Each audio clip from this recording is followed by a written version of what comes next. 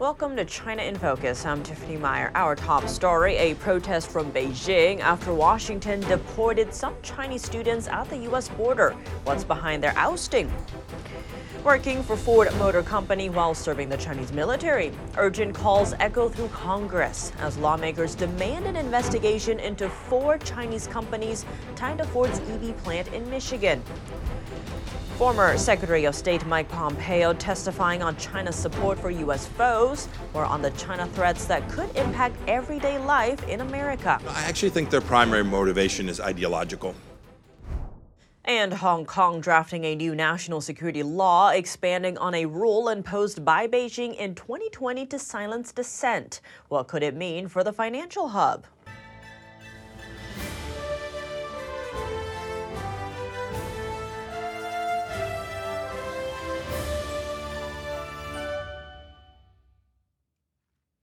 Now we zoom in on the U.S.-China fight over protecting sensitive technology. Beijing lodging a protest to Washington Tuesday, saying dozens of Chinese students have been blocked from entering the U.S. over the past few months.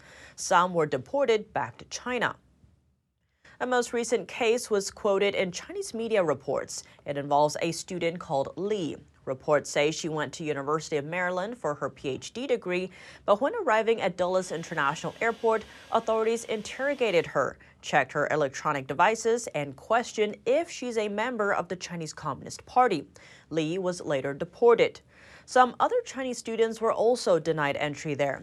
One case involves a postgraduate student at Yale last December, while another case is a Chinese student conducting research at the U.S. National Cancer Institute.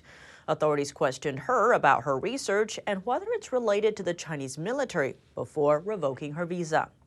The Chinese embassy in the U.S. warned students to be wary of entering the U.S. through Dulles International Airport. The questioning of Chinese students ties into a Trump-era policy. It bans Chinese students with military ties from getting student visas. That's due to concerns that Beijing could use them to get sensitive technology. Here's the background. Beijing has been acquiring American technologies to advance its own military. That's through hacking, acquiring U.S. firms, and also using some Chinese students, especially postgraduate students and postdoctorate researchers, to collect U.S. intellectual property. So the U.S. sees those students as high risk of being co-opted by Beijing, especially if they major in sensitive technologies like AI and have studied at universities with ties to the Chinese military. President Biden kept the policy in place after he took office. Case in point, in 2019, authorities charged Ye Yanqing, a former student at Boston University. The Justice Department said Ye turned out to be a lieutenant in the Chinese military, and that she lied about that position on her visa application. The department also said she sent American documents back to China while studying at Boston University. Ye is believed to be in China. Ford's Michigan battery plant facing fresh allegations of being a Trojan horse for the Chinese Communist Party. 2 U.S. House committees are urging the Biden administration to investigate 4 Chinese companies linked to Ford's plan. In a letter, the lawmakers said the 4 Chinese firms have direct ties to the Chinese military, Chinese Communist Party, North Korea, and alleged human rights abuses in China's Xinjiang region. Calling Ford's partnerships indefensible, the lawmakers caution about potential compromises to the plant's entire security system by Chinese malware. The committees are pushing for an immediate blacklist of the 4 entities. Controversies surrounding Ford's new plant date back to day 1 of the plan, particularly over the carmaker's partnership with Beijing-based EV battery maker CATL. Lawmakers reveal the same Chinese company is providing engineering design services to China's military. Ford announced a significant reduction in its investment for the Michigan plant in November, scaling it back from the initially planned $3.5 billion to now $2 billion. Top-tier insights from the diplomatic and intelligence fronts as former Secretary of State Mike Pompeo and ex-CIA Director Leon Panetta took the stand in a Tuesday House hearing. The focus, China's ties with U.S. adversaries. NTD's Sam Wang breaks it down. On Capitol Hill today, former Secretary of State Mike Pompeo, along with former CIA Director Leon Panetta, sat down with lawmakers to discuss China's alliance with U.S. adversaries. And as we watch China undertake the largest peacetime military buildup since at least World War II, and it finds eager friends in Tehran, Moscow, and Pyongyang, we should reflect on the lessons of history. At a House CCP Select Committee hearing, lawmakers said that China is forming new axes with other world adversaries. Since Russia's invasion of Ukraine, Beijing has snapped up purchases of crude oil at a discount from Moscow. And the benefits go both ways. As the West sought to isolate the Kremlin through economic sanctions, Russia has redirected its exports from Europe to China. Aside from Moscow, Beijing also sources its fuel from Iran. The Middle Eastern regime's crude oil exports just topped its 5-year record, with China being its #1 buyer. According to former Secretary of State Mike Pompeo, the CCP's alliance with American adversaries isn't solely driven by economic benefits. Xi Jinping is driven by a Marxist-Leninist ideology. This is not an effort to improve life for the Chinese people. This is an effort for aggregation of power for the Chinese Communist Party. Pompeo also reminded lawmakers about the origins of the COVID-19 pandemic. It's hard to imagine the staggering impact that COVID had on the world, and yet no one's held Xi Jinping accountable. But for the fact that once he was aware that he had a leak from his lab of a relatively lethal, relatively contagious virus, he foisted upon the world. On the Pacific front, Committee Chairman Mike Gallagher told me that Washington's commitment to Taiwan is meant for deterring and preventing conflicts from escalating. That's despite Beijing seeking to take the self-governed island by force if necessary. Conventional deterrence in particular in the Indo-Pacific, I think, should be the top priority of the entire national security and defense establishment. We have to have a global strategy because we're a global superpower. That's where we can leverage allies and partners, but that's the name of the game. I think we've got to continue to support them because they are critical to our security in the Pacific. Reporting from Capitol Hill, Sam Wang, NTD News. How should the U.S. handle the national security and economic risks of investing in China? The House Financial Services Committee is holding a hearing to explore just that. We must make sure that those investments do not harm the security of the United States and our allies. So while this should serve as a major warning to U.S. investors who haven't yet got the message about the risk of doing business with Chinese organizations, it should also be a reminder to Congress that we need to get this right. We've been debating outbound investment screening for multiple Congresses and multiple White House administrations. The hearing is called Better Investment Barriers, Strengthening CCP Sanctions, and Exploring Alternatives to Bureaucratic Regimes. Witnesses say the U.S. needs to protect its national security and maintain its global technology leadership amid China's ambitions. Their suggestions include better transparency around investments made in China, additional blocks on emerging technology, targeted outbound investment controls, and collaborating with allies. The witnesses named several sensitive technologies that the U.S. needs to pay attention to, including quantum computing, artificial intelligence, semiconductor development, hypersonics, and supercomputing. Is Hong Kong edging closer to resembling mainland China? A new national security law for the city is on the horizon, broadening rules covering sedition to state secrets and economic issues. How will the move impact the financial hub's autonomy and the business community? Let's take a look. Hong Kong announced plans on Tuesday for a new law that would expand its national security powers. It builds on the sweeping legislation that Beijing imposed on the city in 2020, following massive pro-democracy protests the year before. Hong Kong has been required to pass a law that prohibits acts that endanger national security, known as Article 23, since it was handed over to China in 1997. However, earlier attempts were put on hold. In 2003, an estimated 500,000 people protested, and the security minister then was forced to resign. Officials, including the city's leader, Chief Executive John Lee, who was sanctioned by the U.S., on Tuesday explained why they want to enact Article 23, quote, as soon as possible. Why now? We can't wait. Some legal scholars say the new legislation could sharpen the 2020 law, which is, at times, vaguely worded, and rework older laws dating back to the colonial era. New laws have been drafted, including one that deals with sedition and specifically mentions violent protests that endanger national sovereignty. There's also a new law against computer-based actions that harm national security. Li also said the legislation would not call for transfer of people over the border to mainland China. He has made it a policy goal to bring the shelved Article 23 back by this year. Li's policy focus, he announced last year, was stimulating the city's economy when the local stock market had struggled and as some families have sold flats and moved abroad. Public consultation on the legislation is set to end February 28th.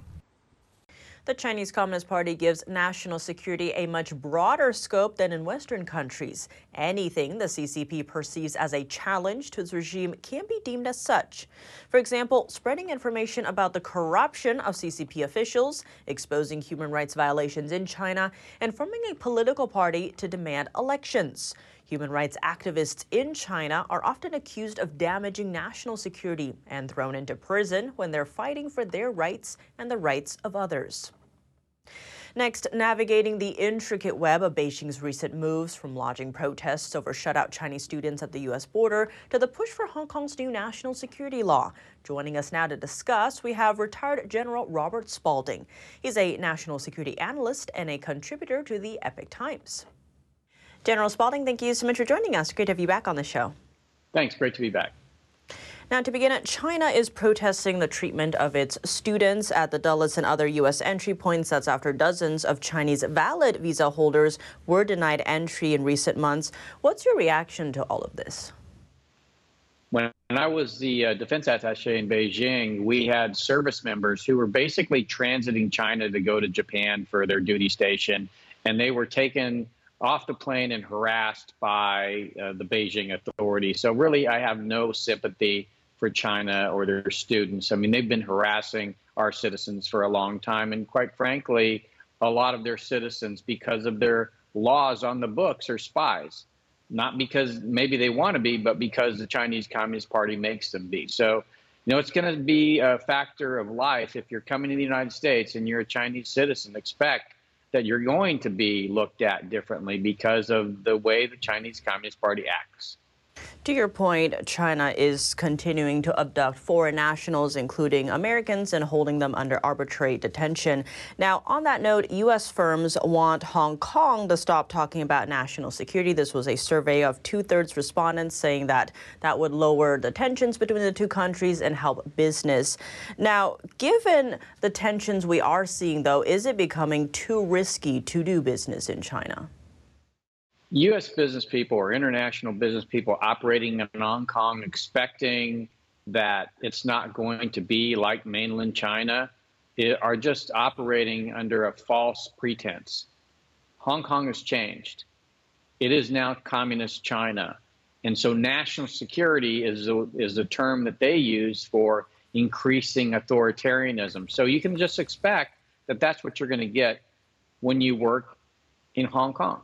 On that note, despite the fears of the businesses, Hong Kong's leader is pushing to tighten the national security laws, saying that Hong Kong could not afford to wait.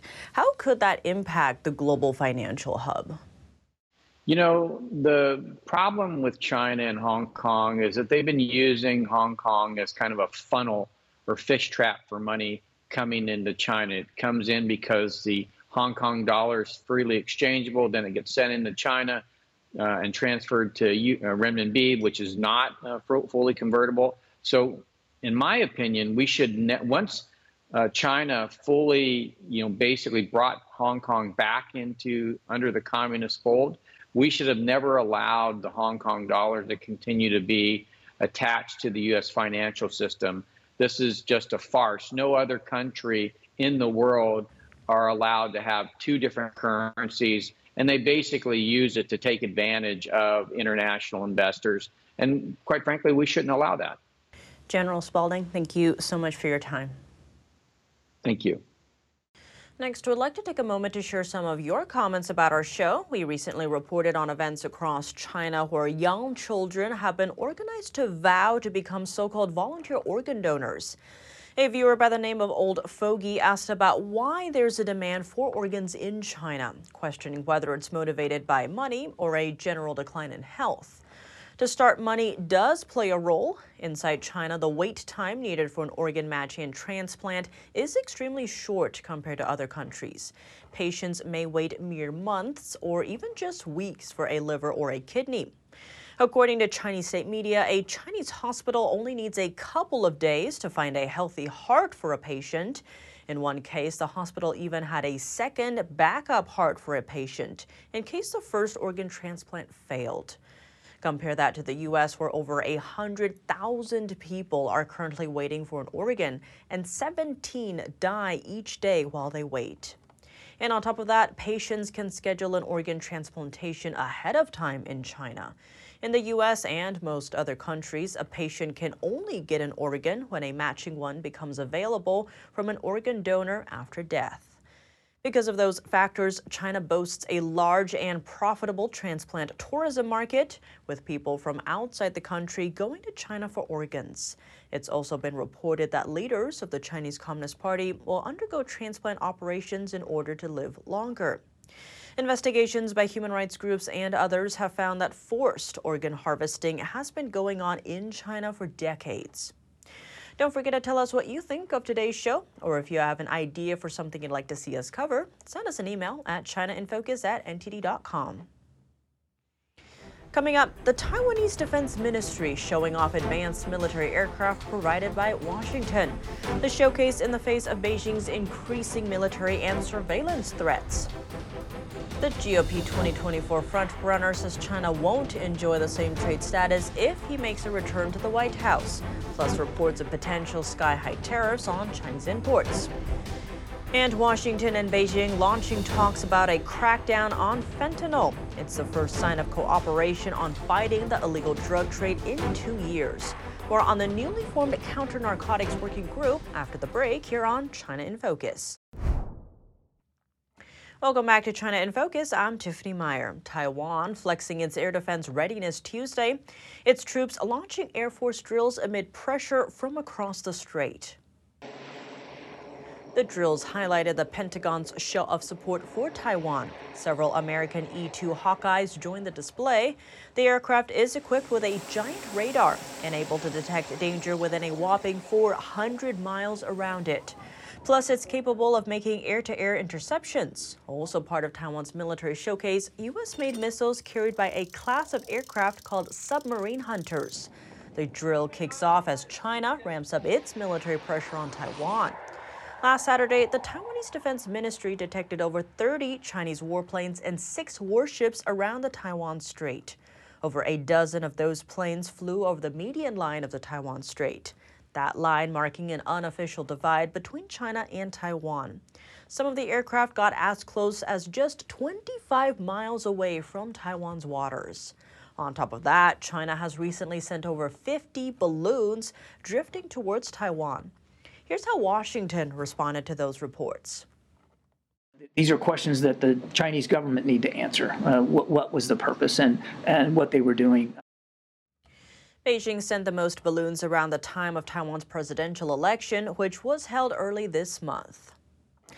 The latest between Trump and China, the Washington Post reports that the Republican frontrunner for 2024 is weighing whether to slap 60% tariffs on all Chinese imports if he's reelected. The penalties would fall in line with his usual strategy of pressing Beijing. During Trump's first term as president, he imposed a new 10% tariff on about $300 billion worth of Chinese goods in 2019. Trump said that's because Beijing failed to keep its promises of buying large amounts of U.S. agriculture products. Trump sees tariffs as a tool to handle regimes like Beijing, which he says take advantage of the U.S. Some policymakers have raised concerns that because of China's authoritarian state, Beijing could artificially adjust its currency rate. That measure would protect Chinese exports and hurt the U.S. economy at the same time. The Biden administration is launching a joint working group with China, aiming to crack down on the drug crisis. A U.S. delegation led by Deputy Homeland Security Advisor Jen Daskal went to Beijing Tuesday.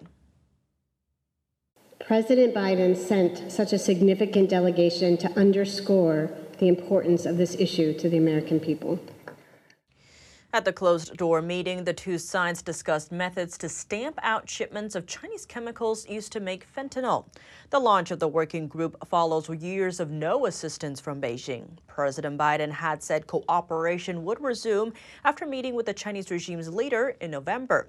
At that meeting, Biden said China is telling its chemical companies to curtail precursor chemical shipments to Latin America. A lot of synthetic drugs making it into the U.S. enter from Mexico, with precursor chemicals coming largely from China. The Chinese regime said it also resumed sharing information about suspected trafficking with an international database.